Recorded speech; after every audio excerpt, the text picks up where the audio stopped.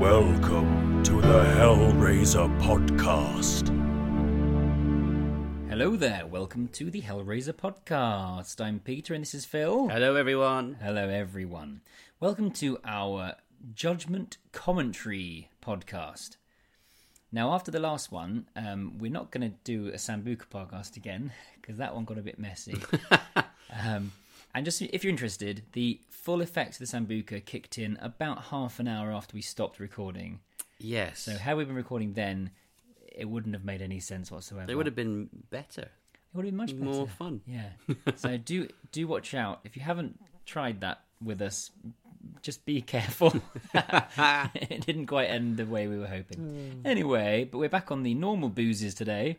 We've got some beer. Beers. So join us if you want, responsibly, of course. If you're able to. If you're legally. able to. Exactly. Stop it, you. You, put that down. You're too young. And we're going to watch Hellraiser Judgment and talk about it as we watch it. So join us for the 10th Hellraiser movie. So we've set it up so it's just at the beginning of the Dimensions logo when the actual film starts.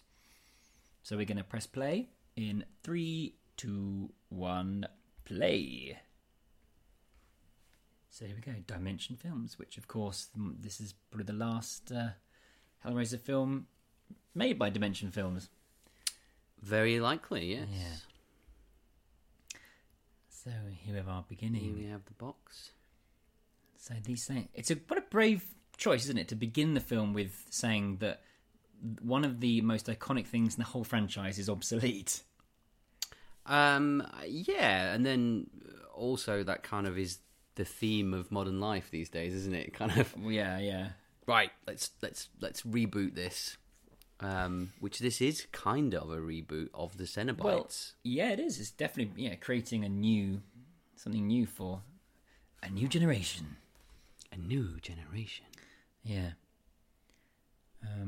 So this is very interesting. It's intriguing. You don't know, who these people are. Obviously, you get that's Pinhead, but you don't know who this other guy is yet.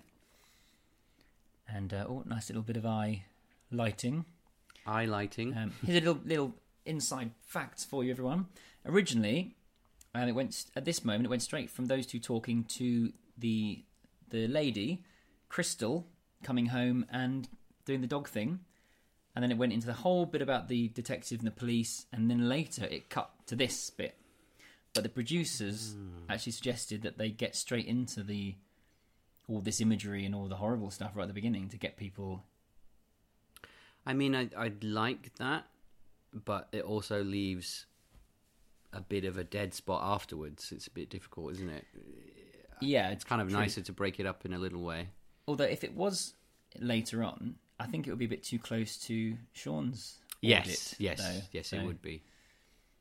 Swings and roundabouts, as they say. They do say that. So, Ludovico Place, as we mentioned on our Judgment podcast, the Ludovico technique is used in Clockwork Orange. Which, would you call that a horror film? It's a dystopian sort of sci-fi-ish. I don't think anyone would classify it as a horror horror film, but you could call it. But it's a very iconic. Seems like a documentary these days. Horrific film. Yeah, it does. So it could well have been an influence for Clive Barker, who wrote about Ludovico Street. Is it Street? I think it's Street in the Hellbound Heart. Yeah, I like this little bit of music that plays. For Elise by Beethoven, I believe. It's quite a nice little thing to have it here. So it's supposed to be, this is the music that is a transition from one world to another. Right, here we go. Now we're talking. So he's plugging in the blood, and he's going to take this guy's blood. There's some nice dialogue as well. I mean, he's got some generic, terrible horror dialogue. What the fuck is this? What the fuck is going on? But the auditor's got some great lines here. Lovely. I'm loving the auditor's character in this scene. I really like this scene. And I really like his character. And there we go. Here we are. I opened it away from Peter's expensive laptop. Thank you very much. Right, so now we're going to start talking about him, about Carl Watkins, who is a paedophile, and he kills little girls, Phil. That's not very nice. Scum. Scum of the earth. Oh, and now we see him. There he is. He's actually got some very expensive light bulbs there. Those light bulbs, they're not cheap. No. Hey, I really don't like that line. No. Same city, different zip code. Yeah, I mean it's a I like the idea callback to the third film, isn't it? Yeah, Jesus Christ, not quite. Not quite. Yeah, It's similar. It's all right that he's playful. I don't mind him being playful. I just don't. I really like the idea behind it, but I just don't like that line for some reason. Okay, fair enough. I'm sorry, guys. Hey, I'm sorry. Love this typewriter. Love all these little things moving. I love all these little wheels cranking. Yeah, Very cool. it is very cool. I mean, as we've said before, visually, all this stuff is absolutely stunning. And this is all. I mean, Gary Tunnicliffe is a very visual person. You know, he's a special effects guy, and he's clearly had this all. It's very well pre-planned and designed, and it had to be because they only had 15 days to film the entire movie, so everything had to be very, set out in advance, and that's hard. They couldn't just turn up on the set and spend half a day set dressing. They had to go in, bang, we got to go. Yeah. And I think what he's doing here, which is really another clever part of him being this character, is he's acting through his makeup because he's obviously aware how to do that. Also, this is interesting. He said they had his glasses made so that you couldn't see his eyes, but what they did to them, it made the inside reflective. So he's just looking at his own eyes the whole time. What? Yeah, which it wasn't by design. It was sort of they realised, oh, crap. So he's spending the whole time just staring at his own eyes. Interesting. While he's acting. But he's got some nice subtlety to the way he's performing. Yeah, this. I like it. It's sort of like little head twitches and. Well, yeah, because obviously from an acting point of view, you haven't got your eyes. No, it's hard. And you've got some prosthetics all over your face. Yeah. But he's doing some subtle stuff. It's He nice. is. So we've got the assessor now. Yay! Here he is. And again, Lovely. I think it's a really great performance. It is. Yeah. It's a very small little thing, but just the way he's doing every little detail is great, Yeah. And I love his little voice. Tears of children. That's his one line in the whole movie. It's cool. And he's really, as an actor, he's really going for it, and he's happy to really get stuck in and look awful and disturbing and grotesque. So all these close-ups of him eating are just nasty. And this is disgusting. It always is. When you see close-ups of people eating, it's always horrible. I just, the way this is filmed is, gross. But great. Yeah, well, it works for what we're watching. You wouldn't want it in, Paddington 3, but there you go. Here he goes. Now he's finished.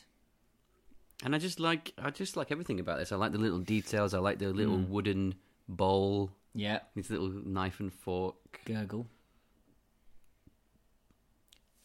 In the behind Carl, there's some puzzle boxes on a shelf, and one of them is actually in the Leviathan configuration from the second movie. This is nasty. So obviously there are some people that would be much more squeamish than you and I, and those sorts of people would not like this film. That's fair enough. Yeah. Someone that could happily watch, Inferno or Hellseeker. Not everyone's going to like a big fat man vomiting and then ladies shoving their hands in it. Well, and do you know what? There's a certain kind of cleverness. I love that bow. Yeah, it's brilliant. I love his little bow. There's a certain kind of cleverness to going this way because we've done the full-on visceral horror of ripping your skin off and all that kind of stuff. Yeah. So to actually go to these things which everyone can relate to, vomiting and putting your hands in vomit and that kind of thing, stuff we all do every weekend. It kind of strikes a different chord. So here we've got our naked jewelry. Yeah. Which, as we've said, we're not too much a fan and of. I get what he was going for. He was going for horrible, grotesque faces with beautiful bodies. That's the idea. But it's just because I can't really put my finger on exactly why it doesn't look right to me. Yeah, I mean, I do understand the kind of thing of hell. It's not stylized enough, I think. Their bodies aren't stylized. Hell being this kind of place where it's all about desire and lust, and so there would be that kind of juxtaposition of the sexual and the horrific. Yeah. But it just seems a little bit exploitative in this film. It does. It does. It just doesn't seem to fit as well as the other bits. No. Maybe that it's that they should look exactly the same as well. They should all be like copies, exact copies of each other. That could work. I did like that bit which we just missed where he said, "Where's my reward?" And he's like, "This is your reward. Yeah, this is what you deserve." Yeah, and I like that kind of twist on that's kind of Hellraiser-esque, that thing of what you perceive as a reward. Yeah, and what definitely. he's saying, well, this is what you get for what you've done. Of course, this is your reward. And now we have the cleaners. So we pan away from what they're doing, so we don't really see properly until later on. And he's enjoying himself. Yeah, it must be clean inside and out. And Inside you're just too. like, oh dear. Which I don't really like that reaction. Just because I'm like, why would he be Surely he's seen shocked? this happen loads of times before. I mean, he's nearly had his face carved off. Hello, Pinhead. There he is. It's Paul T. Taylor. And in that shot, he really looks like the original Pinhead. Yeah, he does. Design. I mean, Doug Bradley, of course. But Yeah. We'll talk about more of him later on when he comes back in the better light, but he does look a bit different later on. So here's the Butcher. Yeah, here we have the Butcher, which is grey, lovely mask. Which looks really cool. It is. It's creepy. And then something on his back. And this is the visuals here are just stunning. This shot is awesome. And that's just someone in slow motion coming out from under a cloak, but it looks so good. We were trying to decide whether this was a woman or not. Yeah. Can't tell. No, I don't know why I think that. Maybe I've heard Gary talking about it and he said she. It's certainly someone with a ponytail or their hair tied up because you can see their hair behind their head. But the visuals are absolutely brilliant here. And this is cool because, when she starts slashing away at him, you're kind of like, oh, well, this is a bit basic. But the fact that was actually... Yeah, she's not cutting him up. Slicing the skin off with great skill was pretty cool. You've got a nice silver apron. This bit I don't like. Right, the surgeon is played by a lady called Gillian Blundell, who also plays one of the Stitch twins. Ah, cool. So there you go. So I've just got the cast list up on IMDb now, so we have a proper check. So I didn't enjoy this bit with the jewelry get sprayed with blood on their chests. Again, I just felt a little bit meh. And now we're into the credit sequence. What do you think about this credit sequence, Peter? We've talked about this before. Now, Gary says it's not like 7 because 7 doesn't have fire or light bulbs or a typewriter. However, the music is very similar. So the music from the 7 opening credits, it's a remix of a Nine Inch Nails song called Closer. And this is quite reminiscent of that sound. This sort of industrial, slow, with the high-pitched things coming in. It is quite similar music. And the way that things are moving around and superimposed over each other and the words, it is quite similar. I mean, it's still good. Yeah. So Garrett and Mike Regan, they do the makeup, costume and props, and Mike Regan also plays Chatterer, as he has in the last few films, I think. Wow. Yeah. So you're getting good use out of these light bulbs. For anyone who's never bought one of these light bulbs, they are very expensive. But they will set all your paper on fire. But yeah. It's good. If you've never seen 7, you'd think it was wonderful. Yeah, it's similar. There's no getting away from it, but No. it's all Look right. at that, Bob Weinstein. Not Harvey No, Weinstein. There's no mention of Harvey. Harvey, which I No think is a good thing. mention. Because he's a horrible rapey man. That is one way of saying it. Which we haven't really talked about on the podcast, and we actually, for those wondering when we're going to do our Harvey Weinstein podcast, we're not. We don't really want to give him any airtime. No, I just don't want to So, talk about him. fuck him, basically. Anyway, this is what's supposed to go from. So originally it went from the beginning To this. the beginning shot to this sequence, which is interesting. But I think I do like it more that we go straight into the Stygian Inquisition at the beginning. Just a disclaimer: do you listen to our podcast review of this film? Oh, we listen to that one first. Yeah, because we'll probably be a bit more balanced in that one because I'm a bit drunk. Yes, if you haven't heard our actual episode 49A, do listen to that first, please, because... This is a bit less serious. And first of all, because we know they're back-to-back, we're not going to be giving all the facts we gave in that one on this one, so please listen to that one, and this is our drunken fun... Yeah, we just want to kind of... We want to sit down and watch it with you chat guys. and yeah, maybe be a bit more nitpicky in this one. Yeah, to 'cause be amusing. we do like it. No, I do We do like it. the film. We do. So I've got all these candles again. This is a very nice apartment, this, isn't it? Nice view. So, yeah, as we've discussed, this is a bit of a tricky scene for this actor. There's a line here that I really don't like. What is it? It comes up now. I'm drying up real fast here. It sounds to me like a line a man has written for a woman to say. Yeah, which would suck if you're the person who has to say it. I don't know any actual females that would say that.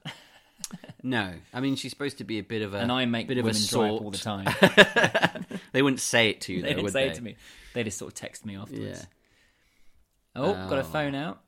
There's a lot of technology in this film. And to do with phones, mobile phones and computers and things. I think that was actually a nice distraction because Yeah. as soon as someone gets their phone out, you think, what are they going to do with their phone? So actually, they were getting hit as soon as she picked it up. Yeah. It was a good way of And it's also subverting very that. real because people do use their phones as torches nowadays. I do. If it's dark, first thing I do, rather than go and look for a torch, I'll grab my phone out and turn the Absolutely. light I on. mean, you know, who has a torch these days, eh? Exactly.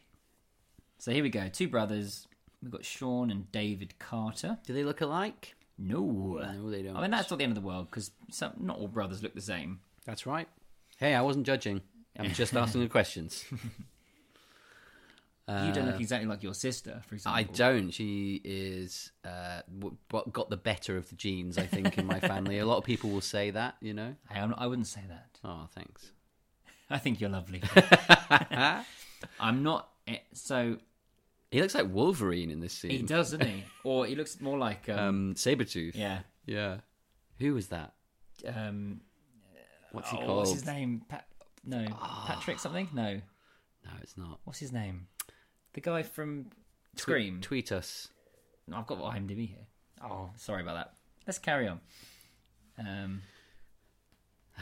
So okay, so Worship we're this at little guy. the murder scene. Incredibly annoying having that playing over and over again. Yeah, turn it off. Worship this little guy. Liev Schreiber. Liev Schreiber. Yeah, he does look a bit like him. I'm not that keen on the younger guy as an actor. I much prefer. I think the main guy who plays Sean, Damon Carney, his name is. I think he's really good. I think he's excellent in the film. But the younger guy, he's pretty good. A guy called Randy Wayne. He's not as believable for me. And this is just, you know, a little bit too much for me. Whipping the guns out. Yeah. I mean, I suppose, I don't know, is this American thing? Well, why would you assume someone in the crime scene is worth shooting straight away rather than asking who they are? I don't know. She has got a badge on her belt. Yeah. So They weren't expecting her. maybe we're being nitpicky there because maybe it's actually supposed to show that those two are a bit loose cannons, literally, Yeah. and a bit unprofessional. Yeah. And also, they're on it. You know, they're They're on They edge. need to check. So here we go. Something's moving. Something's moving in the... So how long do you reckon it's been since Hours. the dog was put in the body Hours. to now? And how is the dog breathing? Through her mouth. Okay. Yep. So as we said before, there was some people found out online that there was a scene involving a dog, and they were worried that the dog was being injured and all this sort of nonsense. But it's not. That's the only shot of the dog. The only time the dog is used is when she's holding it. They do have, I believe, online like a thing where it lists every film and it lists what they used an animal for and how it was done. Oh, okay. Yeah, and it's actually quite interesting reading. You can sort of see it will be like, this bit was a fake horse leg, this bit was a real horse that was sedated, this was this was this. So you could probably look this up, and fact fans. 70s and before, it was this horse was killed during this film. This dog was run over and ripped apart. Made head of the studio. And he's forgotten his wife's birthday. Oh, and he's not even bothered. He's just lying on the sofa. That's not okay. Appreciate this is done to help with the production design, but I'm a bit over detectives being in dark rooms. Yeah. He said the lights give him a migraine. Yeah. Which apparently is a really subtle callback to lots of serial killers actually get migraines apparently quite easily. Interesting. I have heard that before. Yeah. But that's very subtle. Yeah, a little clue there. I got a fun fact about her. Well, it wasn't fun for her. She was really badly injured on the set. Really? During the making of, yeah. She got a blow to her cheek and something lacerated her cheek. And there was a big cut under one of her eyes that they had to digitally remove for most of her shots. No way. Mm-hmm. There's a scene later on when they're in the car talking. She's wearing dark glasses. That's because they didn't want to digitally remove it for that scene because there was lots of close-ups. So she put dark glasses on her. But lots of her scenes... We don't know. I don't know. I heard Gary Tunnicliffe talk about it. He didn't say what it was. But lots of her scenes, she's got CGI under her eye to take the cut away. Which probably amounted to half the budget of the movie. Well, I hope she's not been permanently scarred. Well, yeah, me too. Anyway, here's his wife. She's not happy with him. She's not very impressed, is she?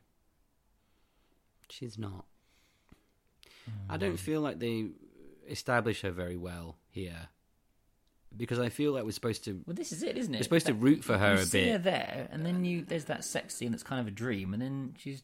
pops up at the end. That's kind of it, really, isn't it? I think we should have invested in her a little bit more. Yeah. Well, here we go. The lawyers, cut out their tongues. I mean, one of the killings in 7 involves a lawyer, doesn't it? It does. Not saying it's the same. Not saying it's similar at all. And this is the thing, whether it's the same or not. Like, there's no way you can do this story without it being similar. It is a similar story. There's no getting away from it. Yeah.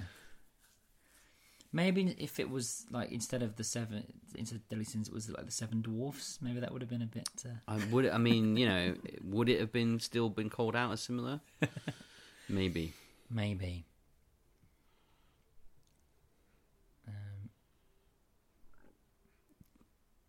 So they don't really explain how the dog was breathing, though. I think that's the least of our concerns, isn't it? No. Manual typewriter. There you go. Interesting. So was this the Stygian guys? That's exactly... at this point, I was like, ooh, typewriter, connection. Yeah. Yes. Mm-hmm. So, Preceptor is a genuine... one thing about... You can't deny about Gary Tunnicliffe, he definitely did his research. All the religious stuff and the Tale of Two Cities and all the literature quotes, and it's all very... he's done some research into it. What? You can tell how much Peter doesn't do research, because he's like, wow, that couple of pages of documents you've researched is awesome. No, there's quite a lot going on, though. Get out. Get out of here. There's some interesting concepts with all that. I do my research. You do love research. I looked at IMDB just now. Come on. You are the researcher for this. Now this is program. The bit where you said it was a bit dull. Well, that's correct. And I did agree with you, actually. This is where we... Especially zoned out a all bit that here. stuff at the beginning. You're like, this is fine, but let's get back to the really interesting visuals. And we are not the kinds of people that are like, where's Pinhead? Oh, there's no Pinhead, therefore it's rubbish, which some fans think like that. Well, as long as it's interesting, I don't care if Pinhead's not in it very much. He's not in the first one very much. No, and that's the thing. I don't think cutting back to the Stygian lot would necessarily be the right thing to do. But when you've had this has got to be more interesting. Well, we've got this now. This is good. I mean, this is interesting. This is someone cutting someone's hand off and pulling their teeth out. Yeah. Lovely sound effects.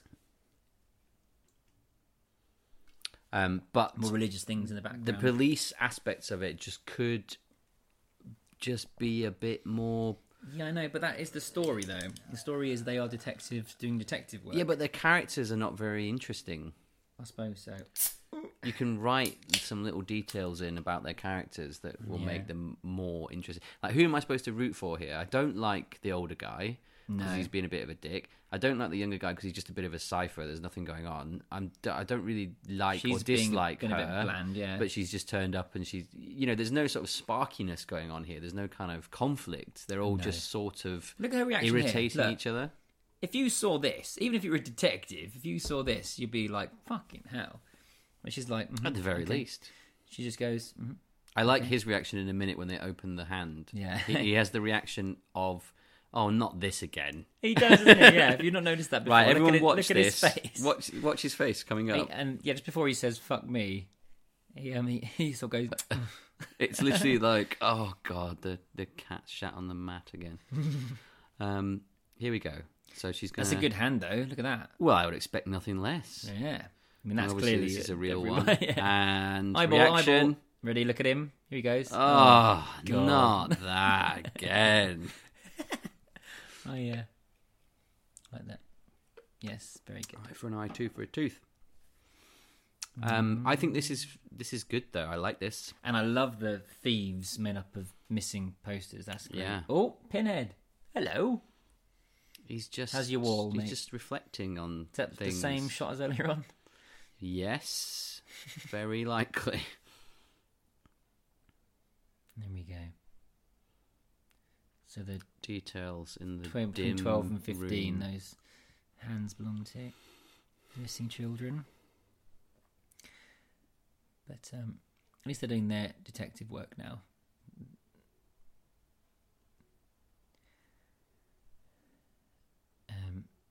We've just started watching again, haven't we? Sorry. So they do anyway. Yes, they found out that they did all belong to the same people, and there's an explanation why the hands are in an actual fist and they haven't moved. Mm-hmm. Hands off while they were still alive. Man. So again, there's some fun, CSI type. Yes. Medical, scientific research. He's done his research. There is some there you research. He's You're watched right. an episode of CSI. Yep. CSI Oklahoma City. Mm-hmm. Which we didn't say in the last episode. This was filmed in Oklahoma City, in Oklahoma. That's it. That's all I got. All right. Okay. Yeah. I think it's also it's set in Oklahoma as well, because there's a lot of shots of the city and everything. So, and right now we're talking about Carl Watkins.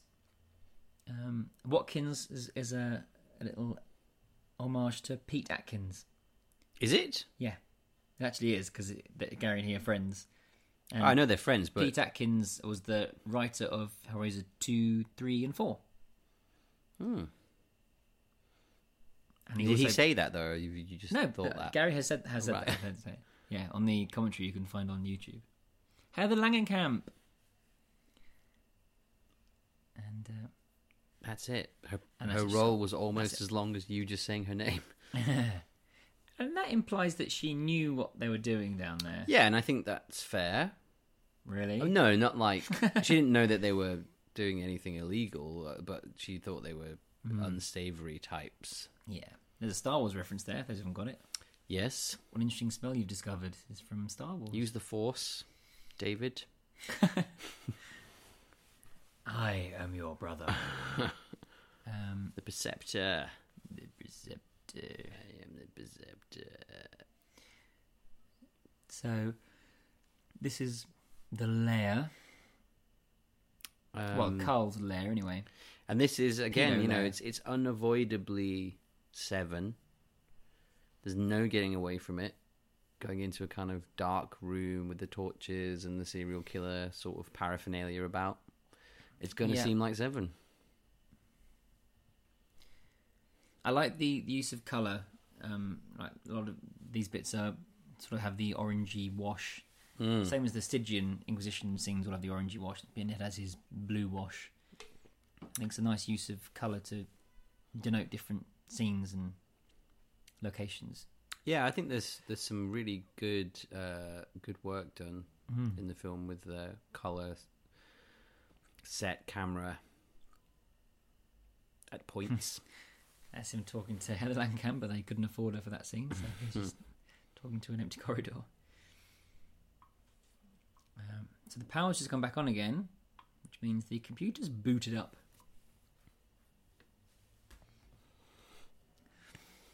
And so here we go.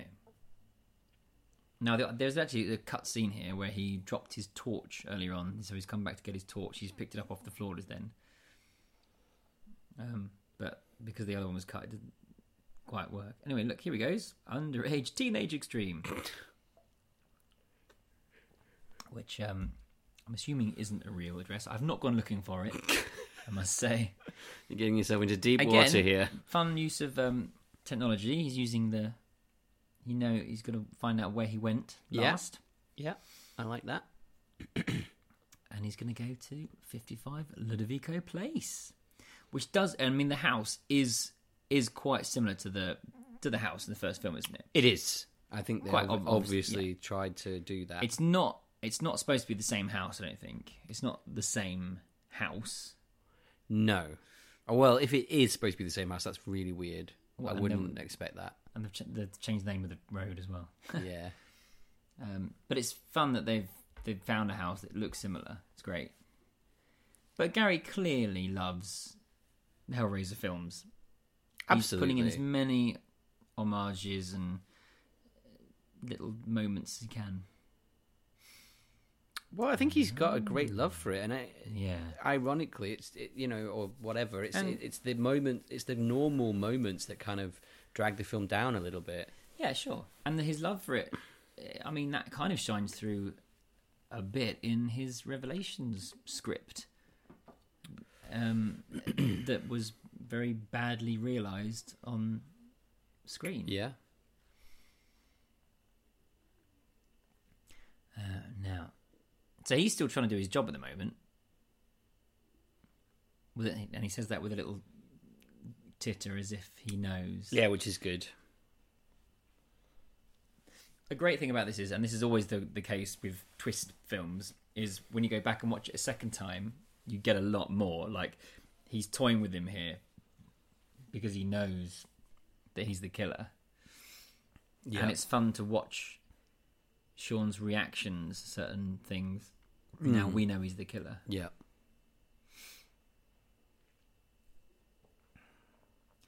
Must be very hard to be directing when you're stuck on all that makeup and everything as well. There you go. Boxes, Sensation, Rebirth.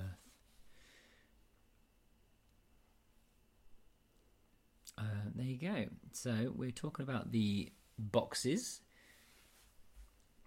Not quite sure why he's got so many of them there, but there we go.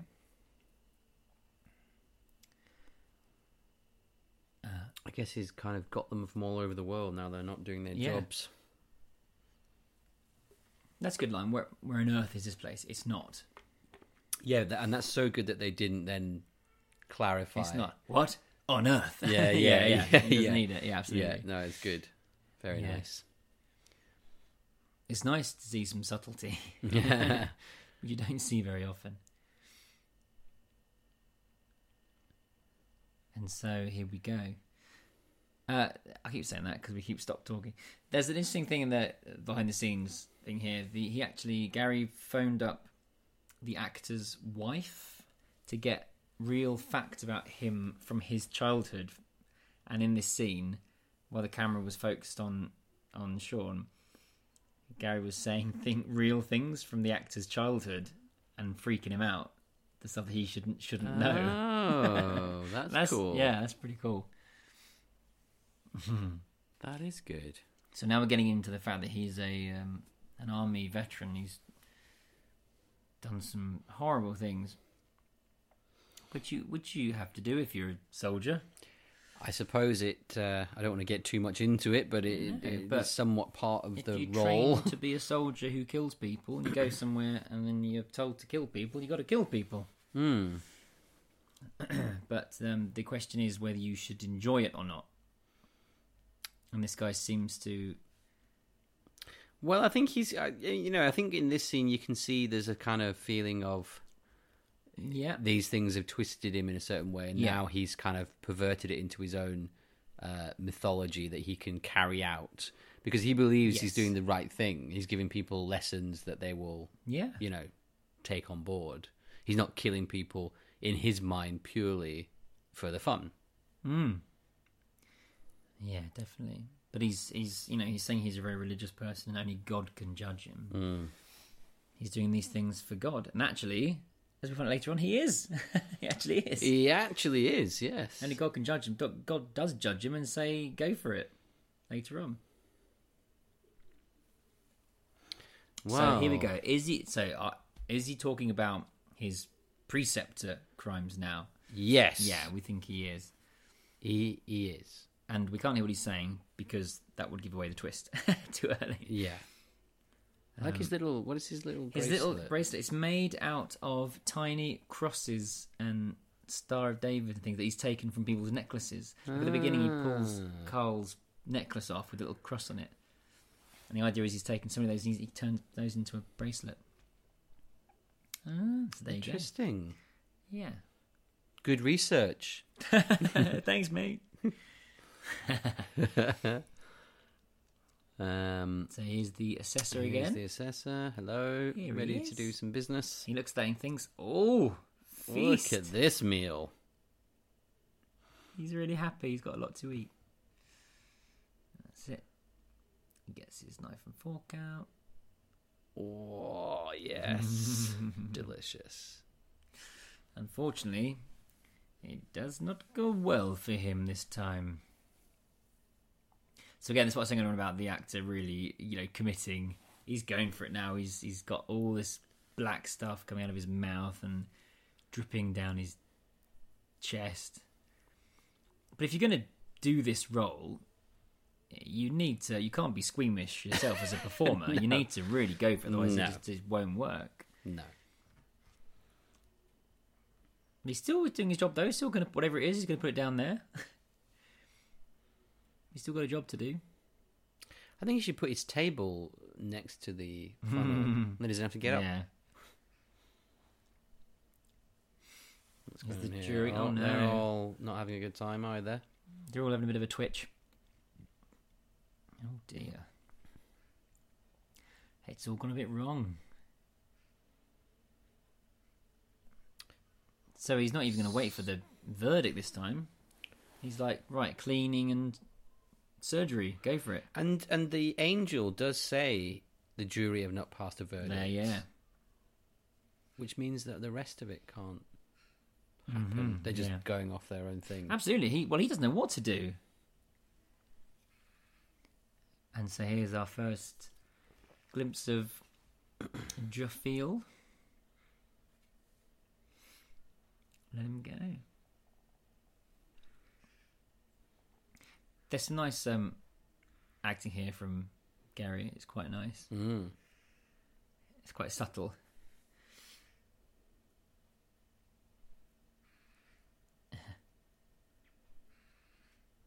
I like that bit. Do you understand? Not really. Not really, no. It's a very understated performance, but it's quite believable, though. I think he's really good in this. Really good. And she's off. So we don't know who the hell she is at this stage. I mean, he's quite cleverly set himself up as a possible Yeah, of course next he has. Pinhead. Yeah. Where there's no Pinhead anymore. If they could do a spin-off, the Stygian Chronicles, Yeah. then he's sorted. Although he's kind of semi-retired, he says. He's gone off to live in Romania, and he's heard an interview with him. He's talking about being in a rock band instead of making films anymore. Yeah. So we'll see. I mean, I'm sure if this has done fairly well in the in the hardcore horror community, if there was talk of another one from whoever is going to make the next Hellraiser film, then I'm sure he'd come back. Yeah, I wonder what it's done so money-wise, much. because in terms of Yeah, critical reception, it's obviously been well received. Well, I bought it, so that's one. There you go. I bought so That's we enough. can't get it over here in the UK at the moment. I bought it. I had to buy the Region 1 DVD, and luckily have a player that can play Region 1 DVDs. But I don't think we can even buy it digitally over here yet. No. So if you're listening to the UK, it's pretty hard to get hold of. Ugh. Yeah, that's just horrible. This is when they had people leaving the set because it was so grim. So this is the pouring spit into the mouth. Yeah. The only time in a Hellraiser film I've ever felt a bit queasy, I think. Yeah, I'm all right with people taking their skin off. Yeah, because until that moment, that the most horrific moment in a Hellraiser film for me is "Get 'Em Off Me" from the second one. Oh yes, which is very different to this. Obviously. Oh, here we go. Oh, no! Stop it, Chatterer. Chatterer, down boy. Chatterer. There we go. Sorry, sir. Would you mind? Stitch Twins. It's funny that Pinhead seems really bored at this point. Yeah. Like he's just sort of hanging out. Innocent. I mean, that is a question which doesn't get answered, so maybe he's not quite sure. Innocent. Innocent? Where is he now? Yeah, maybe he's saying, oh, is that the reason why? Dead. I think they're dead anyway. They look dead. And he's gone. Sean's left, and he's taken one of the boxes with him. So this is the first time we've seen Pinhead in this lighting. And you can see that his...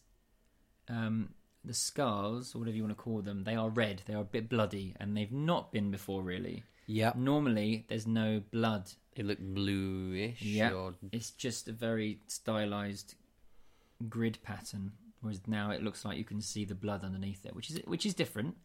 But I don't mind it.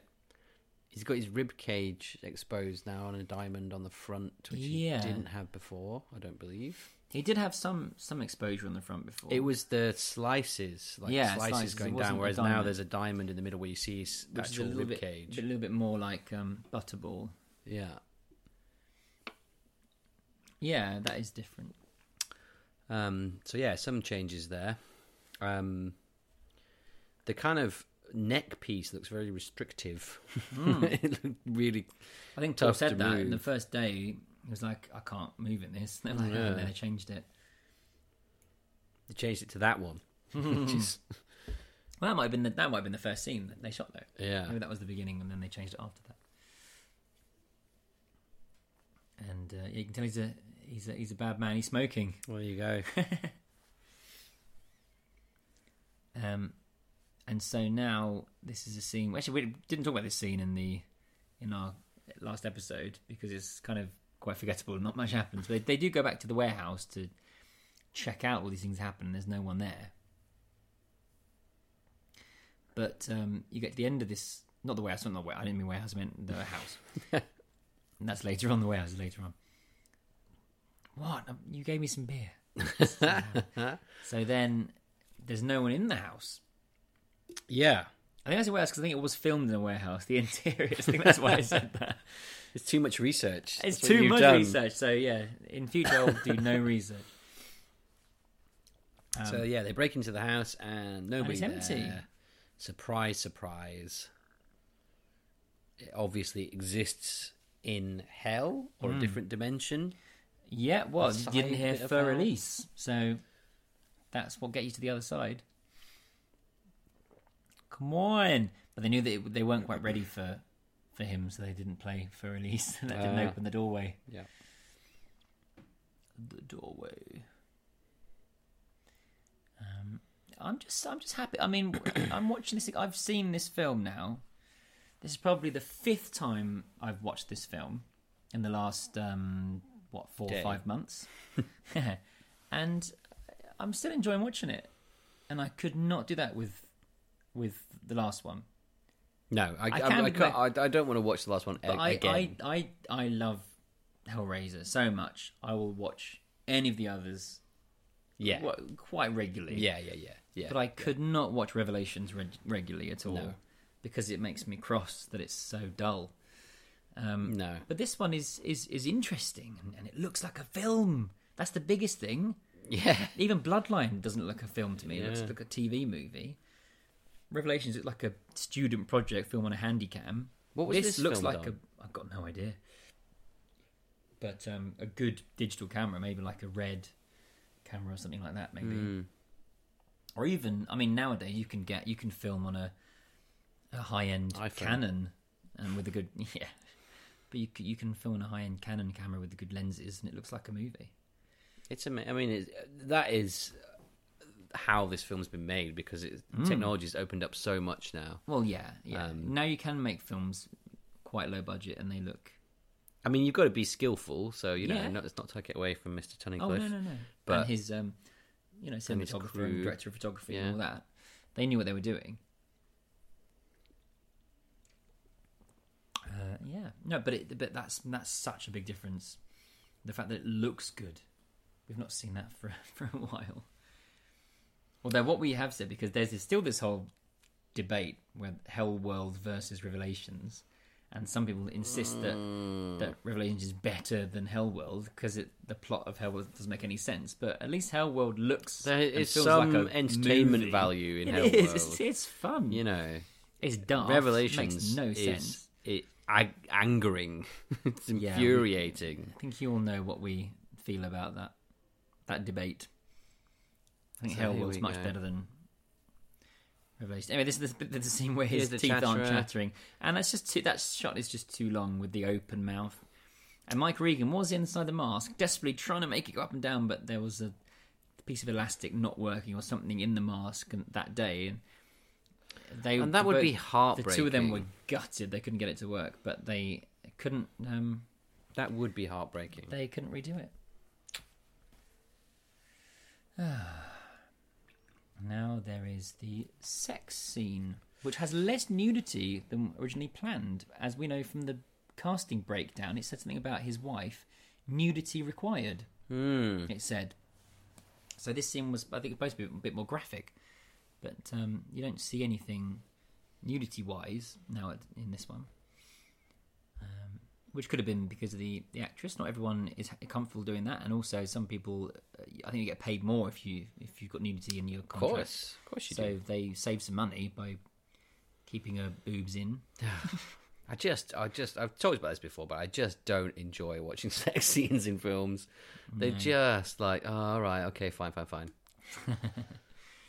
Yeah, that's why when you watch porn, you just fast forward all the sex, don't you? Just watch the the credits. Oh, I just watched the plumber come in again. And skip this bit.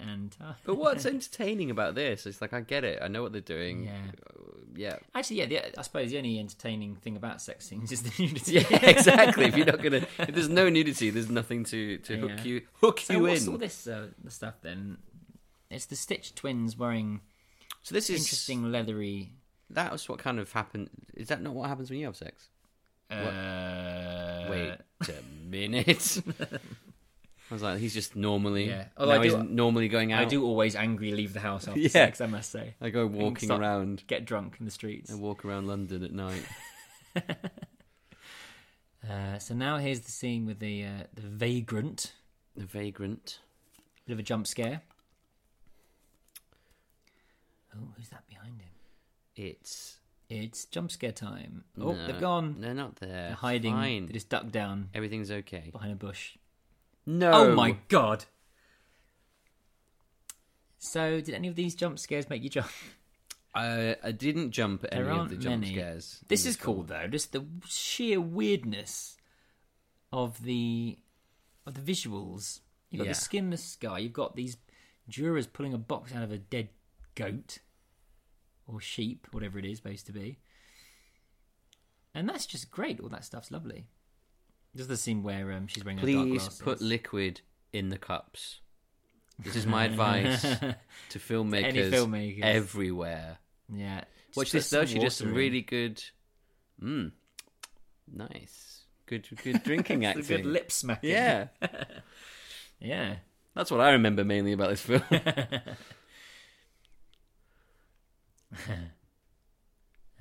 While they thing mull is, this over, I'm it's- going to get another Please, beer. can you get me one as well? Yeah. The thing is with her, it is a shame because her character is a bit bland, as we have said before. The actress is really good. Alexandra Harris, her name is, playing Christine Edgerton. She is a really good, I mean, she's believable, she's natural, and for me, those are what makes a good actor. That's my personal opinion. But she's not given an awful lot to work with, unfortunately. There's not much to her character. Her character is just, I'm the straight-laced inspector investigating things. That's it. That's all she's got to work on. If you were the actress playing that part, you go through the script and you look at the journey of your character, and there isn't one. Her whole journey is she works out what's happening. Well, doesn't even work it out. She finds out what's happening and she kills the guy at the end. Yeah. She solves some stuff, but her character doesn't really. Am I just talking nonsense? No, not at all. And I think that's what I was saying before, where it's like there's no. They're just a bit bland. There was potential for some real sparks. And again, look at the first film again. You got Julia, you got Kirsty, you've got Frank, and you've got.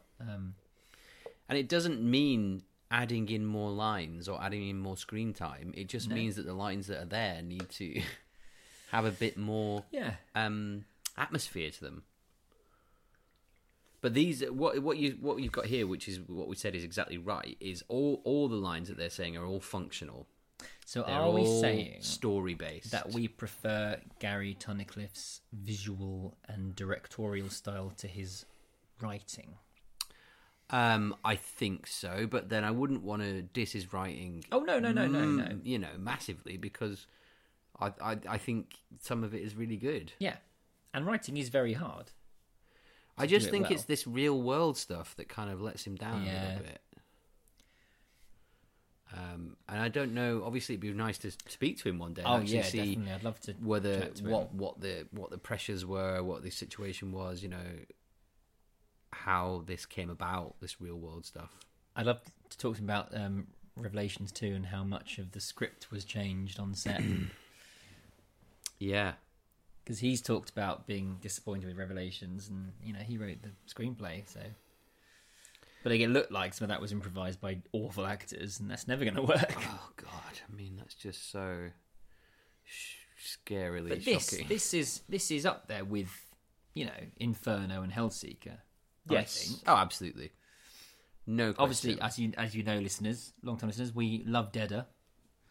I'm not a big fan of Bloodline. But for me, 5 and 6 are on par in terms of quality, and I think this is probably up there. Very close to them, if not with them. I think so. Apparently, Tale of Two Cities is actually one of the most popular books of all time in the world. Yeah, of course. But that's probably because it's been around for 150 years. Of course, it's sold more copies than Da Vinci Code. So in I've never read 150 it, Phil. years, I've never read A Tale of Two Cities. Revelations is going to be one of the most popular films ever. No, but Hellraiser. You've never Hellraiser might be. You've never read the Da Vinci Code. No, Tale of Two Cities. I've read the Da Vinci Code. It's like I don't know what you're saying here. Oh, I've you never haven't read read A Tale of Two Cities. Neither have I. And there you go. Maybe I'll get the audio. So it's not popular around here, No. mate. I've read A Christmas Carol and Oliver Twist. Okay. That's it. I think in terms of Dickens and The Signalman, which is a short story. Oh yes. Put that at school. I like the signalman. We turn into the Dickens podcast. Well, that's what we're doing next. That's our spin-off. I have to read the books then, though. Oh. Apparently they're really good. You should all read them. They're very popular. I'm going to read Tale of Two Cities before the 50th episode. And also this stuff about all the writing is also a little bit similar to John Doe's writing in his diaries. Yeah, again, it's impossible not for it to be similar. Yeah. So this is the weird bit where he's sort of telling on his brother, but then he refuses to investigate him, even though he's just told her that, hey, I found this thing in his apartment that is really worrying. And he was drunk as well. I told you he wasn't. But I guess it's more that he's asking for her help, isn't it? Yeah, and you could maybe get away with that kind of thing of that he changed his mind. But because they're sitting in a near pitch black room, you can't really get much out of their faces. Here he is. He's here, just in time for his phone. Yeah. Yes, that Carter. He actually also reminds me of, is it Aaron Eckhart? Is it? From Dark Knight and other things. Who? This guy? That's his name, isn't it? Yeah, Sean Carter. Does he? He reminds me of, that guy. Really? Does he not you then? I take it he doesn't you. No. Well, there you go. Not at Just all. me then. Not at all. Listeners, let us know. Does he remind you of Aaron Eckhart? Or Liev Schreiber? Definitely Schreiber in the... He's definitely got a Liev going on. I think he's got an Aaron Eckhart vibe going. Look at him. With his big open mouth. Looks nothing like him. He does. Nothing. Okay. Fine.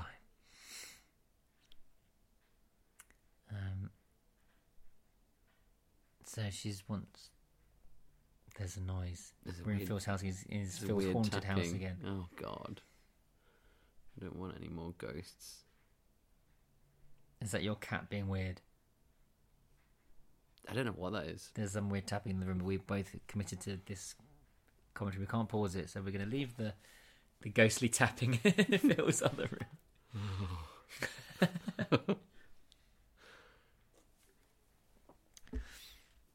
Oh, marriage trouble. Deary me. Oh, this is good. There's some really good writing here. When she's trying to get the truth out of him, she says Just about... like anything? Woo? Not that. This bit.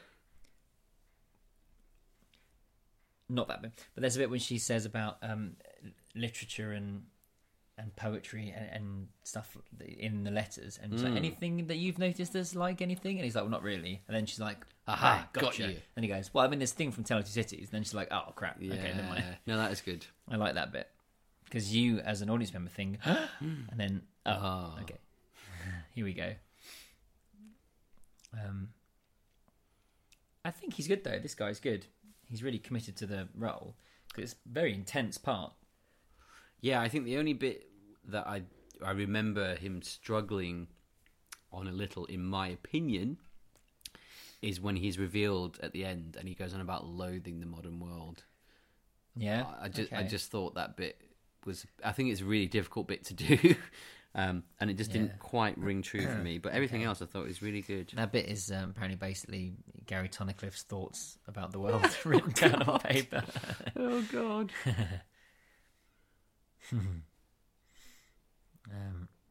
Here's Hodges again. Oh, here we go. Hodges. I mean, not again, it's not just yet. the most cliche. As Phil said last time, he needs to be holding a sandwich and he would be the cliched coroner. Yeah. And the only scene in Bloodline that we both really like is the scene with the coroner. Yeah. Yeah, the one little coroner, the guy doing the autopsy. Yeah. His little gag about the iPhone 7. iPhone 7, it's dated it, hasn't it? The iPhone 7. Well, look at that.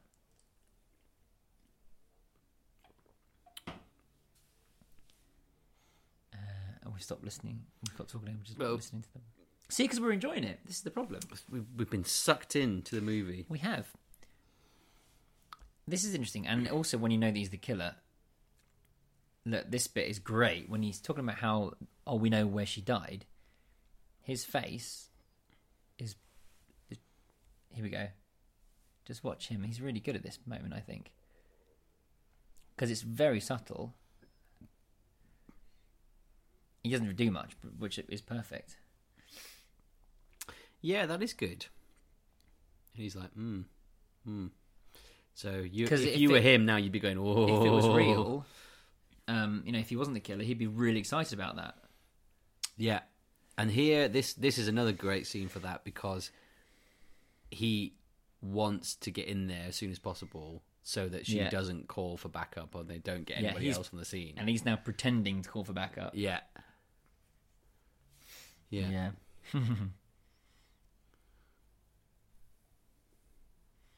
Yeah.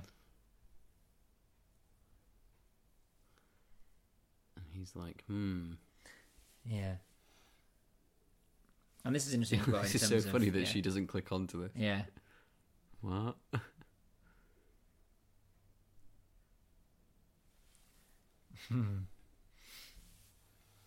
Bad cops, Phil. Bad cops. Oh, and we're in. Get the old Jack.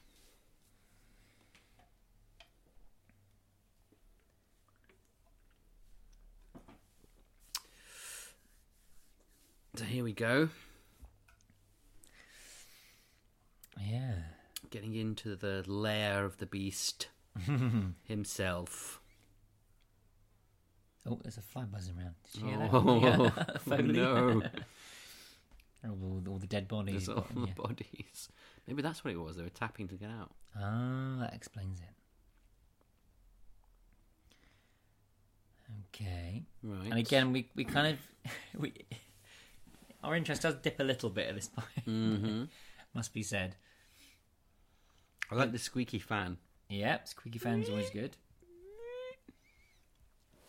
This bit isn't quite as tense as it wants to be. And I feel like you're just always a little bit ahead of the movie in terms of the realization or whatever it is just you're already there. Yeah. So we don't need this build-up part. We're kind of... I don't know it's him yet, but I know where they're going. I know what they're going to see. I know they're not going to bump into him, the Preceptor, for some reason, the way it's written.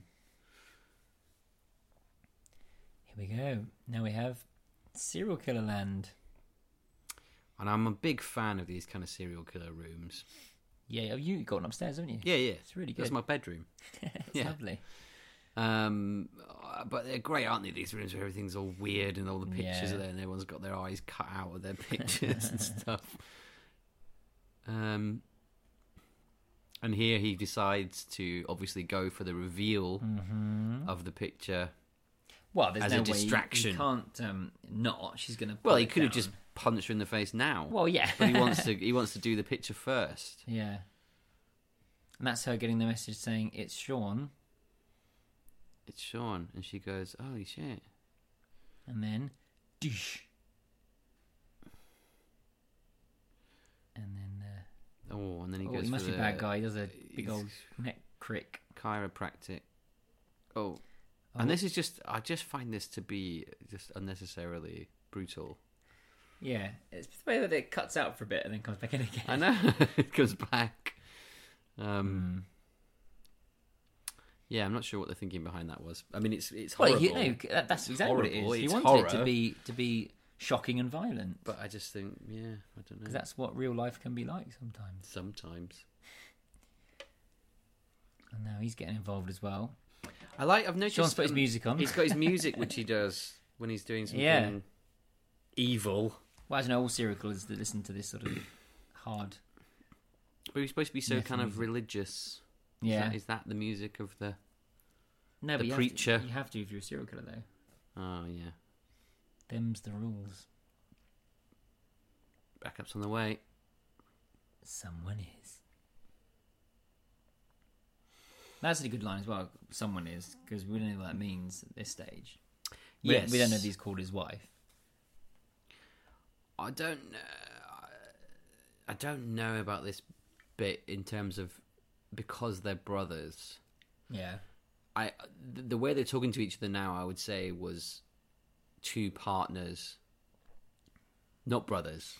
Yeah. Okay. I don't think I don't think you would be that kind of, hey, okay, I'm going to the middle of the room if it was your brother. No. I don't think Yeah. so. No, I don't think so. Here we go. Here's all the research again. Research. Preceptor. Research. Preceptor. It's Sean. Quite the detective. Really? One Google search, one phone call. That's all you need to be a good detective. And here is old wifey. If that sex scene was a dream, it's only the second time we've seen her in the film. Now, what is it? Gary Tunicker's got quite a hang-up about infidelity, isn't he? That's what Revelations was about as well. One of the dads having sex with one of the mums. Oh, yeah. And this is about the brother having sex with the wife. Wow. I hope nothing happened to him in his past. Oh, He dear. feels he has to get out in movies. Dear. But it's not all like that, Gary. Not everyone is like that. Whoa. All right, mate. Whoa. All right. Whoa.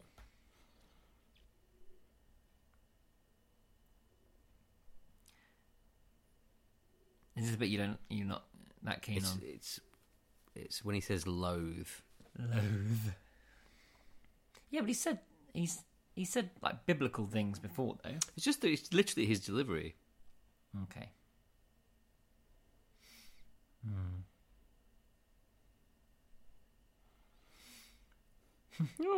Oh. It must be tricky if you're like these guys, the leads. For them, what are they thinking as actors? Like, they're the lead in the new Hellraiser film. They're thinking it's going to lead to more things, or that the film will get a big audience, or because these guys have never none of the conventions or anything like that. No one knows who these guys are. No. I mean, in terms of this movie, whereas Paul Taylor's doing the rounds. He certainly is.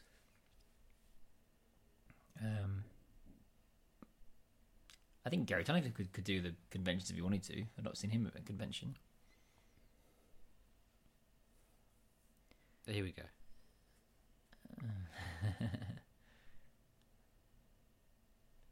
No, it's just the way he does that. It's that kind of eye twitch of like I'm trying to find a word. I'm acting right now. Loathe.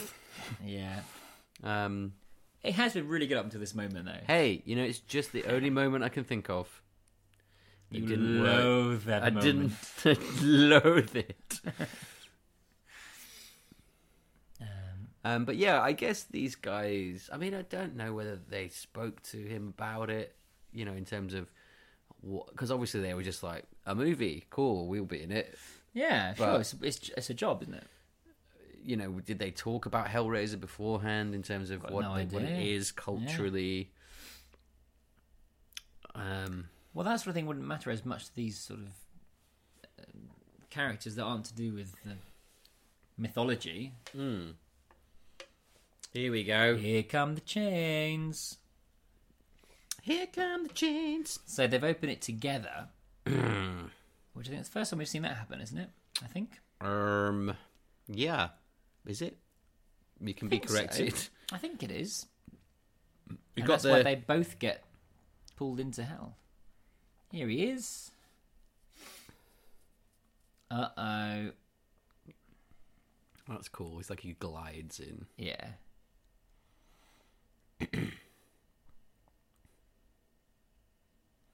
Evil seeks evil. Evil That's seeks what they had evil. on the front of the DVD box and the poster. I wonder how tall Paul is. He's quite tall. I met him the other day. Is he? He is. He's 6 foot at least. Because I'm 6 foot exactly, and he was about the same height as me. Maybe a bit taller. Yeah, he's quite tall. I feel like he should be a bit taller. He's such a lovely man, isn't he? He is so nice. He is so nice. You speak to me like, yeah, so I'm doing this movie very, now. very honest in his interviews Oh, yeah. as well. Yeah. Here we go.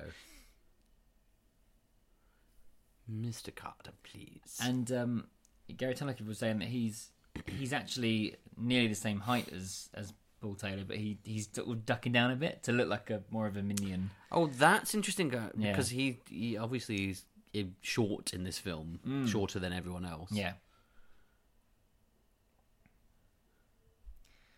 And to remind you all, Gary Tunnicliffe plays a very small speaking part in the beginning of the movie Deader. He's the journalist in the London Underground who cracks onto Amy Klein. Oh, yes. That's him. That's not a great moment. No. Here we go. So now Pinhead is still doing things with the Stygian Inquisition, because he's now saying the surgeon and the butcher. So it is much of a crossover. Oh. He said the butcher. So maybe it's the other way around. Maybe the big guy is the surgeon. And the lady is the butcher. Maybe we got that wrong. Oh no, because I looked it up on IMDb, didn't I? Oh. No, I think we were right the first time. Oh, okay. It's just because he said when the butcher's finished with you, didn't he? He said both of them. He said the surgeon and butcher. Oh, okay. Yeah. I quite like this thing of Pinhead being impressed by what he's done and being kind of like, we will torture them forever in your name. No, the butcher is the big guy and the surgeon is the... Yeah, that's what we thought initially, isn't it? But yeah.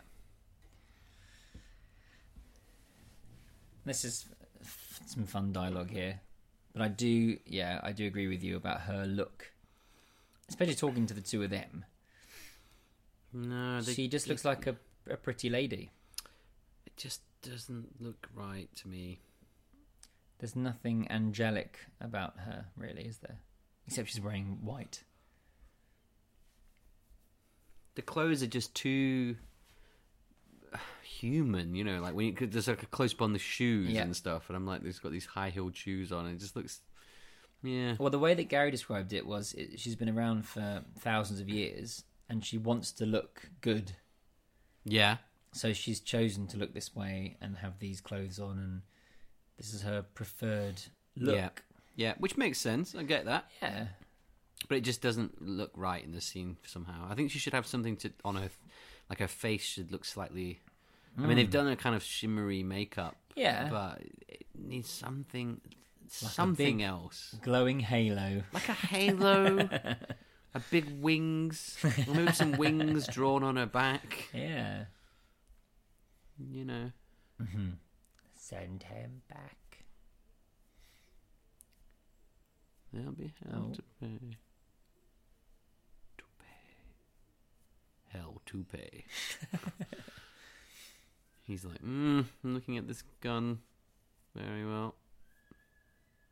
Here we go, because he knows what's going to happen. He's doing very well to pick that gun up after he's had 2 hooks through his hands. Yeah, that would hurt. You're a murderer. Is it her performance as well, do you think? It doesn't help. It's not the best, I don't think will she's say. amazing. It's either, not the best. Really. It's not ideal. Is she English, do you think? No, I don't think so. I don't. She's trying to be. I'm kind of detecting not. I get the feeling that she's not, but she's trying to be. He's back. There we go. Everything's yes. fine. Ah. Good moment. Nice one. Yeah, I do like that. Now he's tries his final little speech. Is it a far better thing than something like that? It's a quote from Tale of Two Cities, which I will read before the next podcast.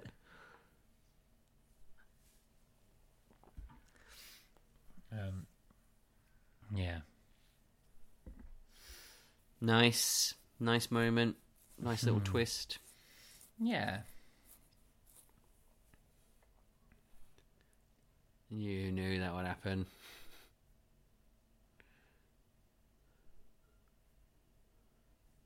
Oh dear. Suffer.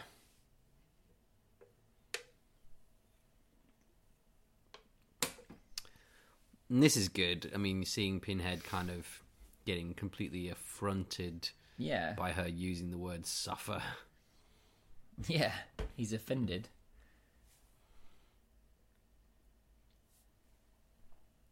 That she knows something he doesn't. Yeah, she can make him suffer. And it's quite nice to see him, because this is him at his most cocky. Yeah. He's really completely, I am Pinhead. There's nothing you can do to me. I am the boss. Yeah. And then he is completely laid low and finds out there's a lot that can be done to him. I just hate those shoe close-ups.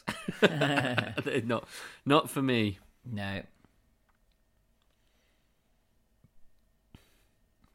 Now, are we going to point out the fact that he pulled pins out and yet all his pins are still there? We are not. Okay, just checking.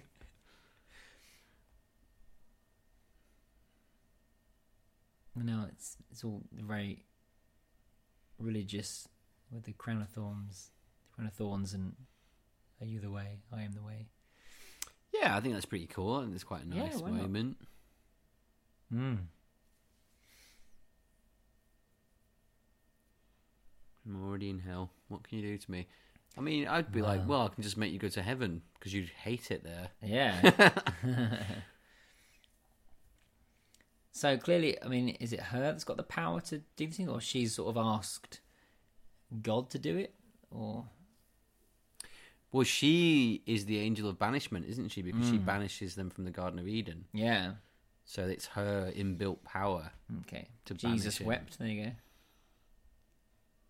go. Oh dear. And then This is quite a good effect. That's nice. Yeah, I quite like it. Yeah, it's good. It's pretty cool. Yeah. And the assessor's like, Splitters. The auditor. Oh, this is what happens when you have a few beers.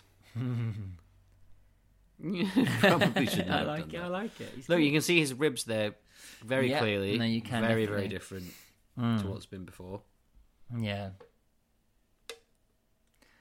Yeah, I'm not sure that it looks like ribs. It looks a bit like it's part of his clothes. Well, it is his ribs. I can tell you for a fact. It should be wetter though. Yes. All the red should be wetter. This is it. Banishment. Oh no. You are banished. Here he is. Oh, here's Paul Taylor.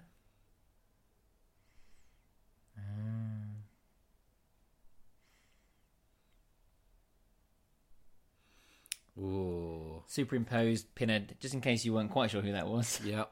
I like that though. A nice no. Here we go. There you Pan are up. in the modern age of drones. I know. Aerial photography is easy. Yeah. Hellraiser Judgment. Yes, Very nice. It's good. Yeah. Some I still great, like it. great It's- moments. yeah. Lots of good stuff. Some Oh, stuff we didn't say that on the drags a podcast. He's bit. not in the end credits. We didn't mention this on our other podcast. Oh. Paul T. Taylor is not in the end credits, which is an absolute shocking disgrace. Yeah, because at the time he was kind of like, why? Yeah. What does that mean? Well, and then he apparently got a phone call from someone saying it was on purpose. And why would that be? I don't know. Maybe he upset someone, or Why? don't know. Well, didn't know, did he? He was clueless about it. They've got bar patron. I know. we've got many bar 7. patrons. Not him. At least he's in the opening credits. That's something. He is. But yeah, interesting. So there you go. Hope you enjoyed watching the film with us. Or if you just listened to it without the film on, then that was a bit weird for you, wasn't it?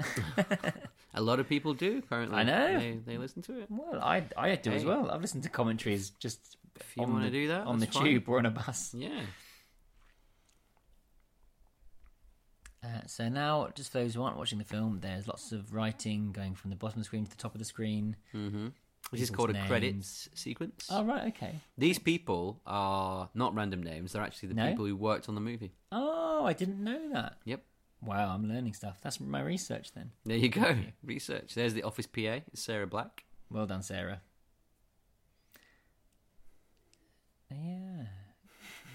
Yeah.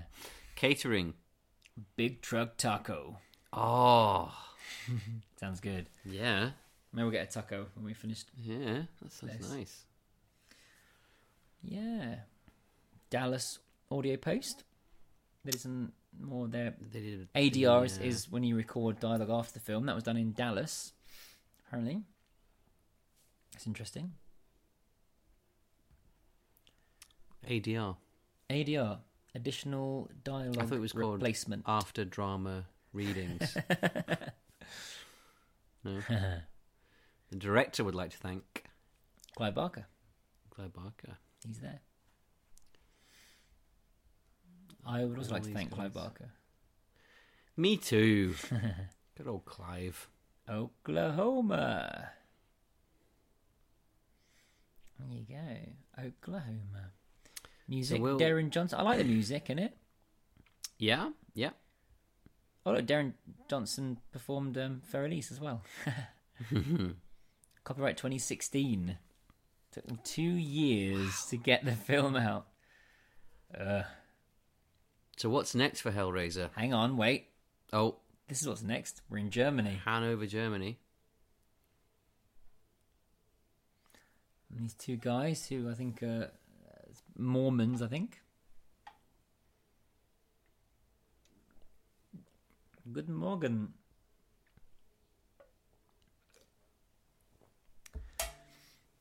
And so they're coming in.